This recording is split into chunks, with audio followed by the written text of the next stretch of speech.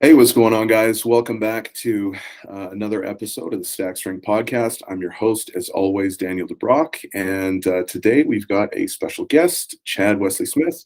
So, first off, Chad, thanks so much for jumping on, man. It's great to have you here. Oh, my pleasure. Thanks for having me. Can you give just a brief introduction of who you are and a little bit about your background, just for people who maybe aren't familiar with your work? Yeah, so as an athlete, started off college shot putter, two-time national champion in the NAIA. Threw the shot put 1942 in college, 63 feet 10 inches, and then 20.00 meters, 65 feet 7 inches as a post-collegiate. Um, did my last track meet in May 2010, and then my first powerlifting meet in October 2010. In powerlifting, I finished by totaling 23.25, 1,055 kilos in wraps in the super heavyweight category. Best lifts of a 970, 440 kilo squat, 257.5 kilo, 567 pound bench, and 370 kilo, 815 pound deadlift. Also was 2012 North American Strongman Champion. So earned my pro status in strongman. And then on the other side of things, as a coach and business person, founded Juggernaut Training Systems in 2009 as a sport performance coaching facility here in Orange County, California. Have coached on the sport performance side, which is really my real background, professional MMA fighters, NFL players, Olympians for shot put, hammer throw, bobsled, consulted for track and field teams, collegiate and international track and field teams for sprinters and throwers, all kind of athletes, volleyball players, soccer, swimming, basketball, everything. But probably most noted as a powerlifting coach. I coached two 1,000-pound raw with wrap squatters. Maybe personally, like one-on-one coaching, like 7 or 8 800-pound plus squatters, 800-pound plus deadlifters. Written books like co-authored Scientific Principles of Strength Training, wrote Powerlifting Program Design Manual, Juggernaut Method, and then developed not the coding side, but the coaching logic side, the Juggernaut AI app, which has had right now about 10,000 active users, everyone from beginners all the way to multiple 800 plus pound squatters and deadlifters and that as well. Awesome. And so actually it's funny because like a lot of the times when people ask me about like some good primer books for getting into strength training and stuff like that, those are two of the top ones that I recommend. I'm like, read this one, the Scientific Principles of Strength Training, and then Powerlifting Program Manual. Because I feel like that's like pretty they do a really good job at covering a lot of the fundamentals, like from basic level, even honestly to advanced. Like a lot of that stuff, like I still use with a lot of my higher level athletes as well. Like it's pretty solid work. So if you Thank guys you. haven't checked that out, definitely make sure you go get them. And they're very inexpensive from what I remember, anyways. Yeah, especially with scientific principles, like that's something we try and do in everything. Is it's principle based information, so it's not for beginner, intermediate, or advanced because those principles Yeah. apply regardless. It's just understanding the context of specificity and individual differences and how to apply them, and that's really what the majority of our work now with like Juggernaut AI and stuff is based upon, to help people get out of the idea that this is a beginner program and an intermediate program or an advanced program, because all the programs are going to should be utilizing the principles. Just the kind of the magnitude or dosage of the different aspects are what changes based on those individual differences, like experience among others. No, absolutely. And I mean, I know you're definitely mostly known as like a powerlifting coach or strength coach, but I know a large portion of your athletes, as you kind of mentioned, are not in the strength world necessarily. And so one of the things that I've always noticed is that there are things that sort of permeate like strength based sports that will come off as like, oh, this is this new thing. And it's like, no, I mean, athletes have been using this for like for forever in like track and field and stuff like that. So like velocity is one that probably became pretty popular in the last couple of years, but then that's been something that's been used for a long time in other sports. And so I remember several years ago, I started looking out into different, I guess more, quote unquote, sport coaching. And it was pretty surprising how much stuff there was out there that kind of changed how I saw things as a powerlifter or as a powerlifting coach. And I was just kind of wanting to get your feedback on how your athletic background and how your exposure to all these different sports actually changed how you see things as a coach. Even though you're programming for powerlifters and that's a lot more specific, what are some influences that kind of changed your perspective and your approach to coaching? Yeah. So of course, you use the word specific in there, and specificity, scientific principle number one, is going to be what creates this framework around all your other decision-making processes. So being able to understand what the context of specificity really means for these different sports, which we define as developing the underlying systems of success in a given sport, is really important. So, powerlifting really is a extremely simple sport in comparison to training for like track and field or football or MMA, because there's only one quality you're trying to develop in these three pretty simple tasks: squat, bench, and deadlift. So I think dealing with the coaching in the other sports, one, got me exposed to just a much broader pool of knowledge and sources of information much earlier. I started coaching professionally, in the sense of I got paid to coach when I was 19 years old. I started coaching high school football and track then, and I was like super into West Side, but then also simultaneously into my own track and field training. So talking to sprint coaches and throws coaches, and because I was, very good at the shot put, I got to be at these big meets with really well-known coaches. So talking to guys who coached multiple Olympians, and I'd always just really been into it. I started writing my own program at the start of high school when I was 14 years old, but never really had a coach. We didn't have a strength coach at the high school or anything. So I'd just be at these track meets and I'd talk to the coaches who I knew were good coaches who had a lot of good throwers, and kind of tell them like, I'm doing my own thing. Like, what do you think about this? What do you think about that? And I was never shy about pestering them, with questions. And the same through the college recruiting process, getting to talk to these different coaches and just understand training, I think, from a more holistic, broad view, and see that like, oh, okay, these track and field coaches have something to offer, because this is similar about the sports, and then these physical therapists have something to offer, and these weightlifting coaches have something to offer, rather than kind of getting myopic or pigeonholed into just powerlifting. But in terms of people who have been really big influences to me, as I mentioned, I was really into West Side, and even though I'm probably one of the more noted anti-West Side people out there now, I'd say that Louis Simmons had to be a big influence on me.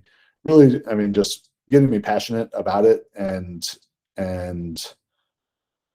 the way that they, even though I don't think he went about a lot of things the right way in the context of powerlifting or sport training, he was trying to be critical in the way that he analyzed the training that they did. So that was big. Joe DeFranco was a huge influence early on for me, the biggest inspiration in starting Juggernaut. Then I'd say the people who are probably making the biggest impact on my own coaching philosophies now are James Smith, you may know as The Thinker, as a writer for Elite FTS. I'm not sure if he writes there at all. He's got his own company now, Global Sport Concepts. I had the good fortune to employ James for about a year back in 2011 to 2012. And that, for me, as a guy with a degree in history, was my master's and master's plus. James is just a super smart coach who, he worked in like translating some Veroshansky texts and all that stuff. So all those books that people talk about, oh, you got to read Super Train, you got to read Science and practice of strength training, and every coach says it, but like I'm very dubious of how many of them actually understand it, or understand how to practically apply it. But seeing James put into practice those ideas from Russian translated texts, it all became a lot simpler to me, because where the words on the page are written in this very complex way, the output of the programs that he was creating were pretty simple and intuitive. And being able to sit and talk with him daily about why they were doing that helped me so much better understand that information, as well as, so I can, through James, like Dr. Bondarchuk and all the specific or special strength stuff, really helpful through there, as well as the training from Charlie Francis, a infamous Canadian sprint coach. It all became a lot simpler and more intuitive through my work with James. Then Dr. Mike Israetel from Renaissance Periodization also been very helpful in really helping me take a lot of things that I was doing intuitively or through the work I'd done with James, and just kind of create a more structured academic framework around it through scientific principles of strength training. Things that I was doing, and then he's like, "Oh, this is you're doing a really good job with phase potentiation." I was like, "I didn't know that it's called that, but thank you."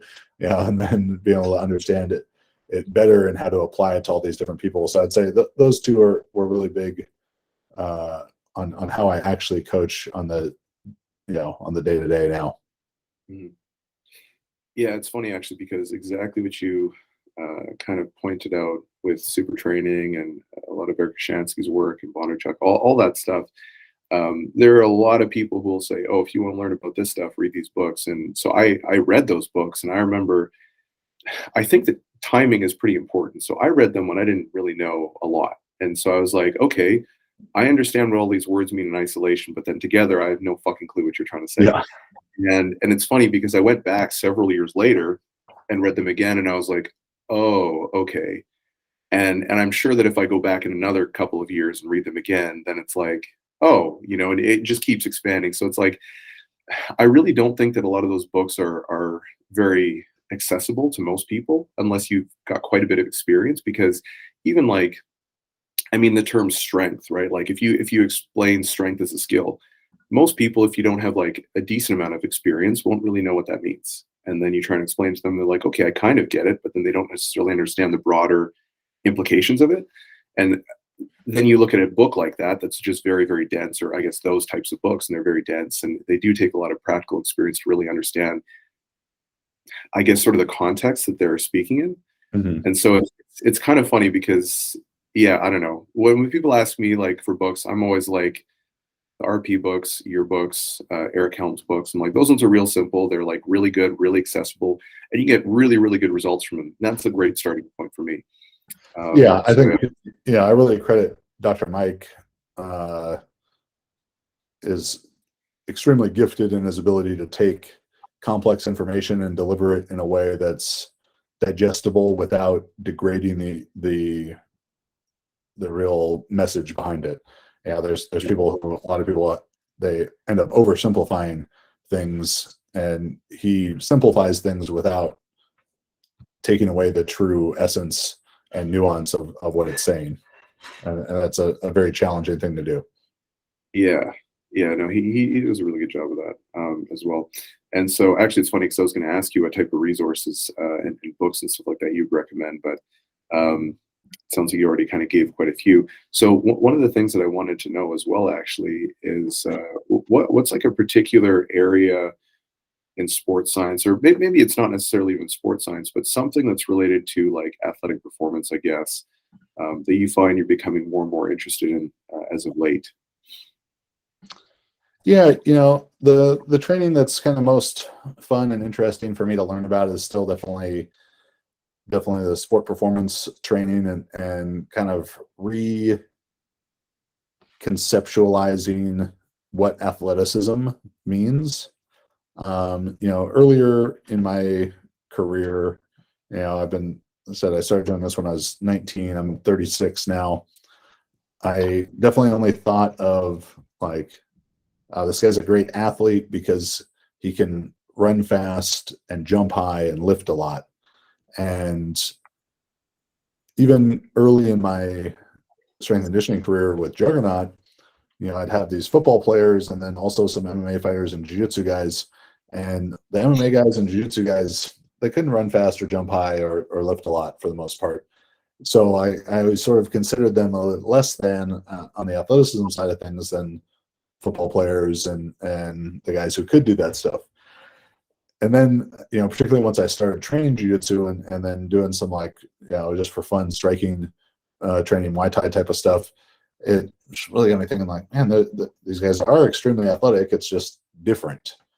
And then as you have these, even people in mainstream sports like football, even though he's having a terrible year, I'll still use him as an example, like a Russell Wilson, who isn't that fast or that quick or anything or that explosive by measurement with a stopwatch or a Vertec or a tape measure, but he's got this quote unquote like innate ability of elusiveness and all that stuff, and understanding what that timing and rhythm and coordination and how that impacts true athletic success, or Jerry Rice is a great example of this, Tim Brown, Chris Carter, guys who weren't 4.40 guys, but you watch them play or watch the highlights and like, well, no one's catching them. They look super fast, and they play super fast because of this ability to anticipate what is going to happen through, if you read like the Sports Gene and talk about vision and reaction, and how reaction is a very low trainable quality. So it's not that great players in football and basketball and stuff are reacting to what they're seeing as much as they're predicting what they're going to see based on all the things that they've seen before, and the ability to quickly visually process that and then kind of organize their body rapidly and make the adjustments needed to that situation. So guys who I see putting out a lot of cool information about that are like Max Schmarzo, Stronger by Science. I always get his and Greg Knuckles mixed up. Corey Schlesinger is the strength coach for the Phoenix Suns. Does a lot of cool stuff with that. All these different contract, relax exercises where he's kind of like dancing with the kettlebell. They both have a lot of cool stuff like that. One of my great friends, Dustin Perry, is the strength coach for the 49ers. Just the way that he has taken scientific principles of strength training and used it for his football players, and creating the specificity. What does it mean to be specific for every position group, and then how do individual differences get applied within the locker room there, when for like Juggernaut AI, our individual differences are going from 18-year-old lightweight women to 40-year-old super heavyweight men. We've got 65-year-olds using it, and every lightweights, heavyweight, everyone in between. But within the context of an NFL locker room, it's like, all right, well, all your offensive linemen, they're all big, they're all 6'3" plus, 290 plus. But how do we fine tune things for a guy who's been in the league for 10 years versus 2 years? For this guy who's pretty fast twitch versus this guy who's a bit slower, for guys with this injury history versus that one. So yeah, seeing the real detailed stuff of sport performance coaching is always something that's really interesting to me. Yeah, I also feel like once you get to that sort of more homogenous sample size, I guess, it becomes a little bit more tricky because there's way less levers to pull. Like if you have an athlete who's, like you said, a lightweight, who's pretty young and a female or whatever, versus someone who's maybe a little older and probably, let's say, 100, 120 kilos, you've got a lot of different levers that you can pull between the two of them. But then if everyone's just kind of the same, you're kind of like, oh, okay, well, there's definitely not as much stuff that you have to kind of lean on, I guess. Yeah, the nuance is a lot smaller. And it's also interesting, and Dustin and I will kind of joke about it, how it doesn't matter as much. So I think, the better the athletes get, like no one's going from NFL, bench warmer to all pro because you put 50 pounds on their bench press. Like it's much more, all right, how do I do the weight room stuff, the strength coach stuff enough without taking away from their technical tactical training with their position coaches, the football coaches. How do I support that stuff and not get just wrapped up in the way you see so many coaches do, and more so at the high school and collegiate levels, hopefully, than the pro levels of, I've got this many guys who bench 400 pounds and this many guys who squat 500 pounds. But, you get around that enough, it's rare to see that like the best weight room guy is also the best player, and understanding the real reasoning behind that, why that is almost always the case, I think is important to understanding what athleticism really is. Yeah, and that's getting a little out of my wheelhouse as well. I've coached a handful of people. That was also quite a while ago, and it's definitely not something that I'd be comfortable taking on. Anytime I get someone who reaches out to me, I'm like, I should probably talk to this person instead. But in terms of, I guess if we kind of come back to more strength training, I know one thing that you have kind of been known for, I guess, is your peaking strategies, and getting, I think, if I remember correctly, you get like 7 to 10% or something like that. Yeah, for my own powerlifting career, I averaged about 7.5% higher in competition than in training. Mm-hmm. So I've always gotten a fair bit out of my peak as well. But I was wondering if you could kind of go over, I guess, your thought process of how you structure a peak in a way where people can, well, to kind of take it a step back, a lot of the times people will hit their biggest numbers in the gym, and then they just kind of shit the bed on the platform, or they just match it, or they barely chip it. And so what are some of the common mistakes you see when people are peaking and having those experiences? And then also, what's your sort of thought process from like more of a principled approach to actually take an athlete to perform best on the platform when it actually matters most? Yeah. So effective peaking starts before the peak, starts before the peaking block, before the taper. It's got to be contextualized within the entire training cycle. So I think the reasons that I was able to be successful in that was that I was doing a lot of volume earlier, in general and strength blocks, a lot of volume in those. So I had a big reserve of volume to pull away from as I got into the peak, to be able to decay fatigue as I head into the meet.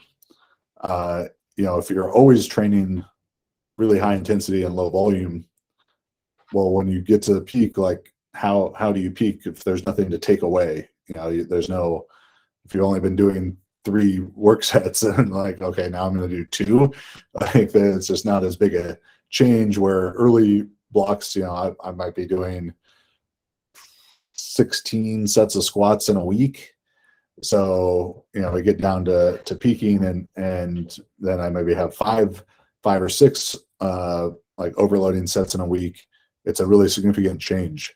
So that is also, that to that same effect is I'm doing a lot of my training probably carrying more fatigue. I was doing a lot of my training carrying more fatigue than other people were, because I was not concerned with lifting the most I could in the gym for Instagram video, a YouTube video, or whatever. And I had a lot of trust in this process that I could do that and then perform well at meets. So having that big reserve of volume, training in a more fatigued state, training in a more even keel, and this is a bit of personality differences for everyone, I'd say, but I'm pretty mellow, and I train by myself a lot of times as well. So having the arousal of trying to go crazy in the gym to hit this big number wasn't something I was wanted to do or was interested in doing. I was trying to kind of do the number I knew I needed to do in with the least fanfare possible, because through my entire athletic career, going back to throwing the shot put, if I threw 60 feet in practice, I knew I was going to throw 62 or 63 in the meet, and that wasn't even like a peaking situation. That was like I could throw 60 on Thursday and 63 on Saturday type of thing, week after week. And so I kind of that was always my expectation. Like, you do better in competitions than in practice. So when I started powerlifting, my first meet in 2010, the first meet that I'd ever been to, I did the Juggernaut method as it was in the original book. And I just kind of expected to do that. I squatted 765 in training. I squatted 800 at the meet. Okay, that makes sense to me. Other people were surprised, I guess, by how that happened. So I think that's the other part of it is I'm saving extra adrenaline, arousal, whatever, for the competition. So I think that those probably three things are the biggest factors towards it. Because if you don't train with that bigger volume early on and do so with the understanding, if I tested my 1 rep max today, it wouldn't be as high as I want it to be, but I don't care because I don't need it to be that high. Like you can't always be peaked, and there's no surprise powerlifting meets. It's not like, powerlifting commissioner is like, test your max right now, or, world championship is tomorrow, so you better be ready. No, you don't have to be that. We know when the meets are. You get to plan it all. So, intentionally kind of digging down for a bigger foundation, whatever, so we can build a higher, a higher skyscraper with it. I think that's probably the most important idea to the effective peaking, and trusting in that process, that even though, I kind of feel like beat up in this phase of things, it's going to be there when I need it. It's going to be there when I need it. I think that's really valuable. So then as you get into the peaking and you're able to, pull back some volume, you've got volume, you've got that reserve to take away from. And like each of those weeks, you're going to feel better. And then as you get into the taper, I was taking like a 2-week taper, but still being really active during that taper. I think that's a mistake that a lot of people make. Certainly when I started powerlifting and I was getting advice from more old school equipped powerlifters, and they're like, no, just take the whole week off, don't do anything. And then I did that before, and I still did fine, but I ended up feeling way better when I'd be doing the light sessions and technique session type of stuff, and using that as like a visualization, deep practice, as well as just getting the blood flow from that, and kind of more being an athlete. Like, get football players, track guys, they don't sit on their ass for a week before a competition. They train, but lighter, like strategically lighter. So I think that's a big mistake that people make is they don't do enough work, and it doesn't have to be hard, but doing some work through that taper process is really significant. It's like, for me, real quick, like in the squat, going through this is my career of meets: 765 in training, 800 in the meet, 805 in training, 865 in the meet, 825 in training, 905 in the meet. Then I had a time kind of powerlifting and strongman together. Then when I came back to just powerlifting, this is post some herniated discs, I think I went 825 in training, 937 at that meet. I know I opened at that meet higher than the heaviest weight I had done. And I'd missed 840 in that training cycle, and then opened at 838. And then squatted 937. Then the next one, 863 in training, 959 in the meet, 915 in training, 970 in the meet. And then my last meet, I squatted 948 in training, and then had like a muscle belly tear in my quad and a back down set from that. So I was not able to realize what I think would have been 1,014 or something. But yeah, so all pretty much with the exception of that last one with the injury, very, very significant improvements, several times opening higher than what the heaviest weight I did in training was. And I think it was mostly that, training with a lot of volume, training in relatively fatigued state, training calm, letting the adrenaline arousal be there at the meet, trusting this whole process. I think those are sort of bigger principal ideas that I could give people rather than like, oh, you want to reduce volume by this percentage type of thing. That's going to be maybe beyond the scope of what I could talk about here. But if they want to read the powerlifting program design manual, they could check that out. No, I think that's great advice. And so volume is another one that I guess I've kind of heard people talk about in a variety of different ways. But one of the things that I've definitely noticed that I'm a huge proponent of now is just improving your general aerobic fitness. So like whether it's going for walks, a lot of people just usually get going for walks. But if I have like someone who's quite advanced, we need to really push their volume, I'll usually get them doing some sort of conditioning as well.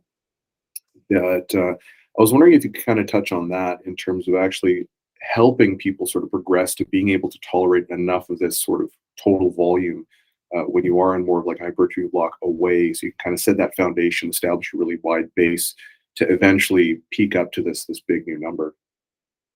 Yeah, I think people they skip the conditioning part because it's easy to make an excuse about like, oh, this isn't specific or whatever, because it's hard or it's not fun to do is the real reason they don't want to do it. But it's not about the context of, is this going to make you lift more tomorrow? Is it going to allow you to do more training, to stay healthier, to lift more over the long term. So because very much in that short term, if you're doing nothing right now, if you just lift weights, you don't do anything, and then you start walking 20 minutes a day, for the first week, maybe, it'd be like, you're going to get in a squat workout, oh, my legs feel a little heavy or whatever. Yeah. After like a week, you're going to be fine.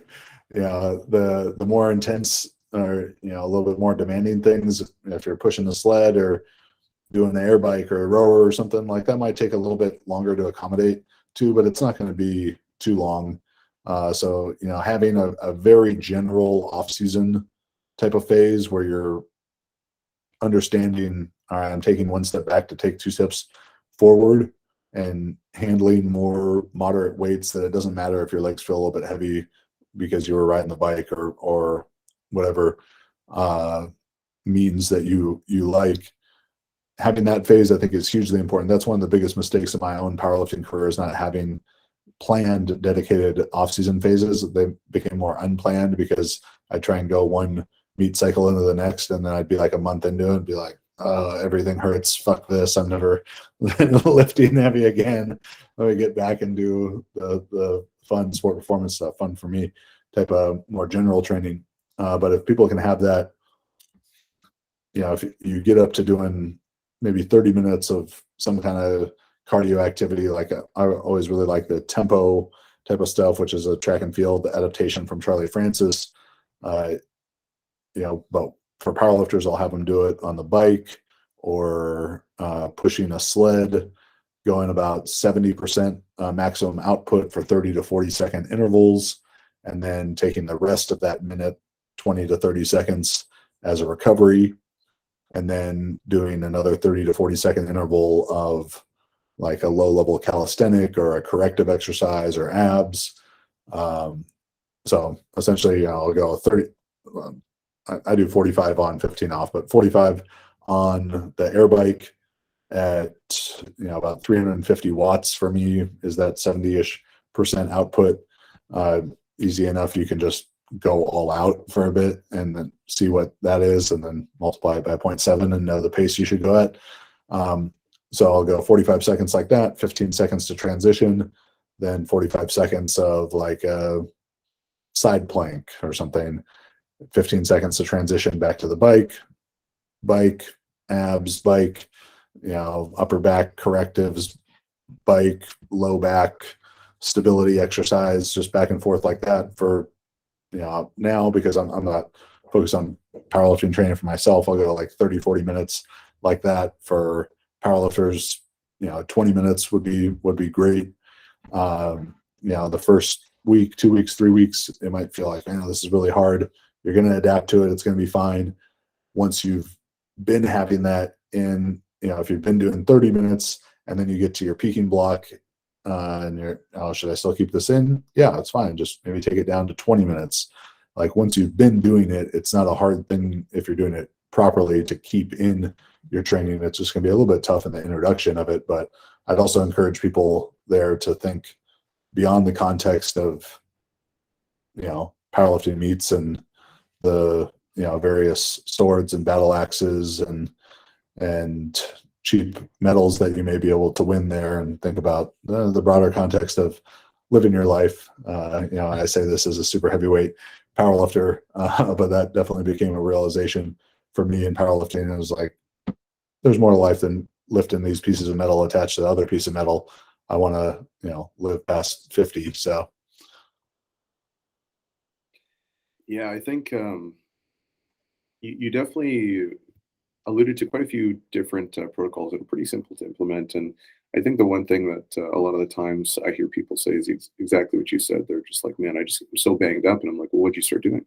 Like, well, I started doing some HIIT. And I'm like, well, what are you doing? Like, why don't you just start with something simple like walking, and then maybe also not necessarily pairing the intervention to like what they're currently doing in their training as well. So, they'll go for a run before they have like a heavy day on squats or something like that. It's like, okay, well, maybe you shouldn't go for a run, especially if you haven't done it before. So maybe like just a simple walk on flat ground for like X amount of time, and then what your baseline aerobic fitness is at, how many steps you're getting in a day, and then kind of scaling from there instead of just assuming that, oh, well, the goal is to be 8,000 steps a day, and so let's just get 8,000 steps. And it's like, okay, well, you started at like less than 1,000. So maybe we shouldn't, take like an 800% increase in, work right off the bat. As stupid as that sounds, but I mean, like for a lot of people, it is a kind of a big thing. But yeah, no, I think you brought up some really, really great points, especially for building up the fitness and kind of sustaining that into the peak as well. I've definitely noticed that, like, since I've been walking everywhere and cycling and going for like regular hikes and stuff like that, my recovery just even between sets is like drastically different. Like, I don't even mean like, oh yeah, I noticed a little bit different. It's like I catch my breath way quicker. I'm not like sweating a bunch. I can bounce back so much faster. It's like night and day difference. And so I completely agree with yeah, I think underutilized thing for people too, especially in early phases or off-season phases, is being strict with themselves on timing the rest period. And it's not even that it has to be like really short, challenging time. Just use a stopwatch, and if you said it's going to be 3 minutes, make it 3 minutes, and stick to that, and then move quick between accessory stuff and just make yourself huff and puff a little bit there. Like it's might make it in the very short term, you're gonna have to use 5 less pounds or whatever, but in the long term you're going to be so much more fit. That's something that I've not really dealt with until early in my second, third, and fourth powerlifting meets. Josh Bryant coached me, and he was big on that. Like, Strong? Huh? Is that the Jailhouse Strong guy? Yeah. Okay. So we do like a top set of deadlifts and then all these back down sets on like 1 minute rests. And the first day it was the hardest workout I'd ever done, I'd ever imagined. I remember looking at it on the paper and like column, I was like, is this real? Like, you want me to do this? It was insane. I think I did like maybe 585 for a triple, then 50 or 495 for 6 sets of 4 with 1 minute rest, and then deficit deadlifts, and then bent over rows and shrugs and all this stuff. But the 6x4 with 1 minute rest, the first set 1 minute rest, the next one maybe 65 seconds. And then by the last 2 sets, I was just like, I'm resting 3-4 minutes. But I go through that whole training cycle, which was brutal, super hard, made an 85-pound deadlift PR, but then came back to the next training cycle and 1 minute rest the whole way through with a little bit heavier weights, no problem. Yeah, being strong, it's hard work. You gotta push yourself there, and I think that that's a way to really effectively, get some really specific work capacity built up. And then for me, when I switched to training strongman or competing in strongman, I'd done all these short rest period powerlifting stuff. So I go train with some guys who had just trained strongman, and they're like, "Oh, this is going to be tough crossing over from powerlifting to conditioning." And I was like, "We'll see who it's tough for." But yeah, so it had me really prepared there, and now I do jiu-jitsu and all that stuff. So we do a lot of short. I do a lot of short rest period. I pretty much time all my rest periods, whether it's in what we call a bridge block, is like this off-season kind of plan that you use, or even just my normal training. I'll time everything, and I get past like 3 minutes on something. I was like, wow, this really seems like a long time now. Yeah, it's funny. Honestly, I think a lot of the stuff that people sort of have adopted as these like foundational tenets of like strength training are more so based out of convenience a lot of the times, where it's like cardio makes you weak, or cardio does this, or whatever, or like high reps is not that great. And I'm like, well, I don't know, man. All the old school powerlifters are pretty damn huge and jacked, so pretty sure they didn't just get that way doing like 1 to 3 reps at 85%. I mean, maybe some of them did, but most probably didn't. Yeah. I always think, and this is a total tangent, that it's interesting about these older Don Reinhardt, John Cole type of era, 1970s guys who had these really long-standing records, and thinking about the bigger context of their lives, it was probably a much more rural existence. Just in general, everyone was living a more rural, more manual labor type of life. Like, I grew up in the suburbs in Orange County, California. My mom is from a farm in northern Minnesota, a town of about 150 people. And my grandpa, he was strong as shit doing farm work. And it's like, if you are, and I don't know this specifically for Don Reinhardt or John Cole or anyone, but let's say if you're a young Don Reinhardt type and you're growing up on a farm, or you have to walk everywhere, or just playing outside more, or you're helping, he's a little kid helping his dad with whatever chores and manual labor type of work tasks, and someone does that from you work 2 hours a day on the farm from 8 to 18, and then you start lifting weights, versus someone who just starts lifting weights when they're 18 after a relatively sedentary existence. You can't catch up with that 10 years of general GPP that they've built there. So I think that probably went a really long way for a lot of those older time guys in their general work capacity. Yeah, I could see that. I mean, that whole expression of like the farm boy strong type thing.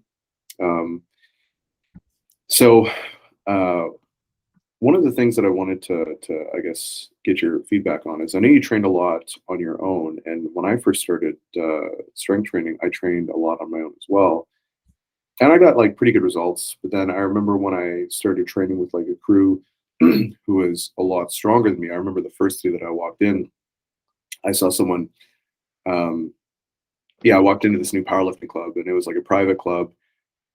And I literally walked in, and there was a guy facing me, like the door, unracking 805. And I was like, oh, shit. Okay. Like, I'd never seen that in real life, and I had been plateaued probably for like 6 months. And then after like, I think maybe 1 or 2 months of training there, I hit like a 50-pound PR on almost every lift. And I attribute a lot of that to just like seeing that stuff. And I mean, probably also like just not pushing myself hard enough, because I thought like I didn't recalibrate where my actual limits were. And so I wanted to kind of get your perspective on like how important is your training environment? And then if you are someone who trains from home because of work constraints or whatever it might be, how can you make sure that you're actually getting to a high enough output, um, and you're not sort of like shortchanging yourself? Because you can still be making, some progress, but when you go in and someone actually sees that and they're like, that's not an RPE 8, you need to add like another 30, 40 pounds. And they're doing that every single day. So yeah, if you could just kind of touch on that, that'd be great. Yeah, so part of what you were saying there is kind of like the perception of what is good or what is possible.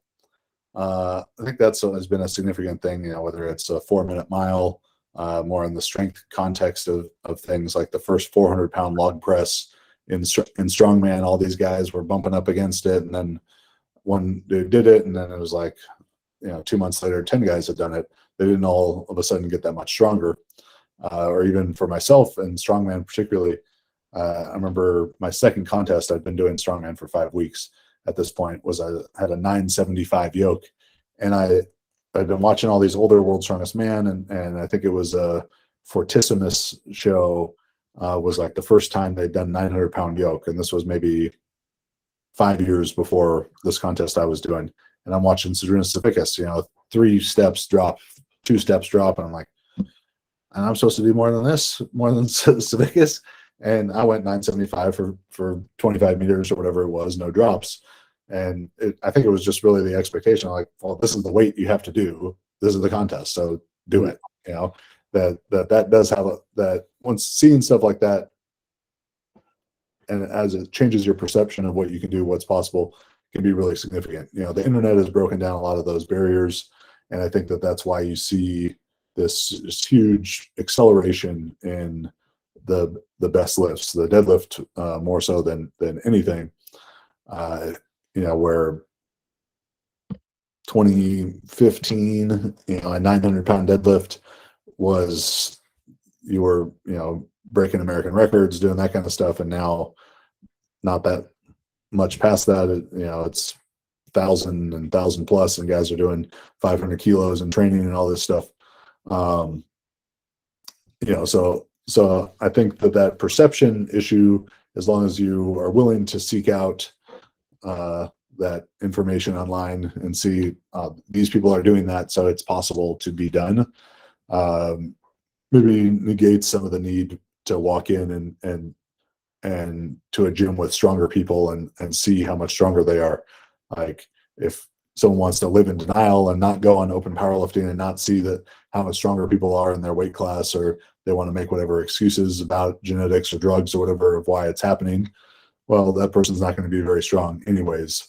So once the perception is aside, because you can understand what is possible from seeing it online, then it becomes a thing of are you pushing yourself hard enough?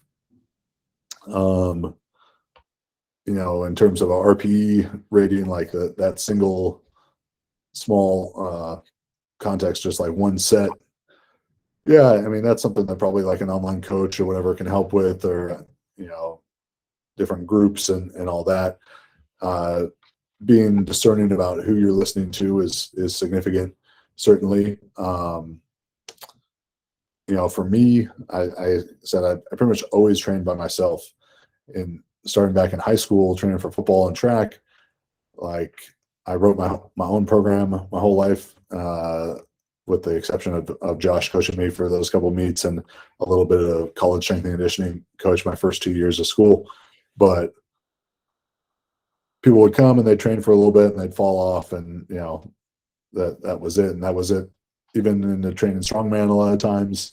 So I was trained by myself. I just kind of was able to look at, well, this is what you did before, and now we're going to do 5 pounds more or 10 pounds more than the last time around, or one set more. So I was always kind of focused inward in that regard. Advice, I guess I'd have for people who want to be successful in training by themselves is, at the end of the day, like, you're doing all this stuff for yourself. It's not for, to impress your training partners or to impress the internet. So if you can do it to a standard that you're proud of and that you feel like that you've challenged yourself and can continue doing that, then it's going to be something you're able to be successful with. Not everyone will be able to be successful probably training by themselves, but I guess you kind of just got to figure out if you're that person who can do it or not. Like I never really trained. I never really trained with a group here or there, but it's easier to train hard with a group and you're all pushing each other, but there's different dynamics that come in with that as well that I think can be negative in some regards of going heavier than you're supposed to in certain situations and not working within the context of the plan or doing more ego type of things, and that all depends on the group that you're with too, because you could be getting great feedback from people. But if you have the opportunity to get around people more experienced than you, even if it's not all the time, it's gonna be worth it from time to time to get that. But end of the day, you're doing it because you want to do it. So hold yourself accountable for it. The injury thing's a really good point, because even here at the gym, we got this new treadmill. I can't remember what they're called, but it's kind of like the U-shaped ones that are self-propelling. Yep. So we got them, and I was like, oh, this is really awesome, because now I can do my steps inside, and I don't have to walk when it's like sleet and ice and all this stuff, right? To get my step count in. And one of the guys was like, oh, let's see who can hit like max speed or whatever. And I was like, So he's doing it, and he's like, oh, why don't you do it, you pussy? And I'm like, look, you can call me whatever you want. I was like, I haven't like ran in a long time, and I haven't sprinted in years. Yeah. I'm not gonna fucking sprint and like blow out my quad or my hamstring or something like that because you're teasing me. And he kept bugging me, and I was like, oh, whatever, I don't care, do whatever you want. And then a couple other people jumped on and did it, and then sure enough, he ended up hurting his adductor. And I was like, I told you. I was like, this is exactly the reason why I didn't want to do it. It's not worth the risk, And so like those little things like that definitely can get you if you're not like, I don't know, if you don't have your priorities straight sometimes. But Yeah. So we are coming up to that effect. Just real quick, I think sometimes people only take the idea of working hard or working as hard as they can as the context of doing as much as they can. But there's a lot of times where working hard is really more about the discipline of doing what you are supposed to do, what you need to do. And sometimes that means doing less, sticking to the plan. It means doing the things that aren't, fun, like 10 extra pounds on the bar or an extra set or something, but the discipline of getting the most out of less sets, but by being better focused and all that kind of stuff, or the recovery things around that, going to bed earlier, eating the right stuff, all that. So that's an important thing for people to understand too, that working the hardest doesn't always mean doing the most. Yeah, 100%. So we are coming up on that hour mark, and let's see, where can people find you? Yeah, so find me at Chad Wilsey Smith is my personal Instagram, at Juggernaut Training, Juggernaut Training Systems YouTube, jtsstrength.com, juggernautai.app, also at juggernautai.app, Instagram for just that. Find the Juggernaut AI app in the App Store, Google Play Store, but we prefer if you sign up through the website, so we don't have to pay Apple or Google anymore than we already do. So all of those places. Awesome. So I'll also link those two books in the comment section, or sorry, not the comment, in the show notes. So all of that stuff, the Instagram, the website, Juggernaut AI, and the books are going to be in the show notes. Make sure you go give him and Juggernaut a follow. Puts out a lot of great stuff on a regular basis, and just has a ton of content on YouTube as well, which actually I'll probably put in there as well, that you guys can check out. So Chad, thanks so much for jumping on, man. It was really great chatting. Cool. My pleasure, Daniel.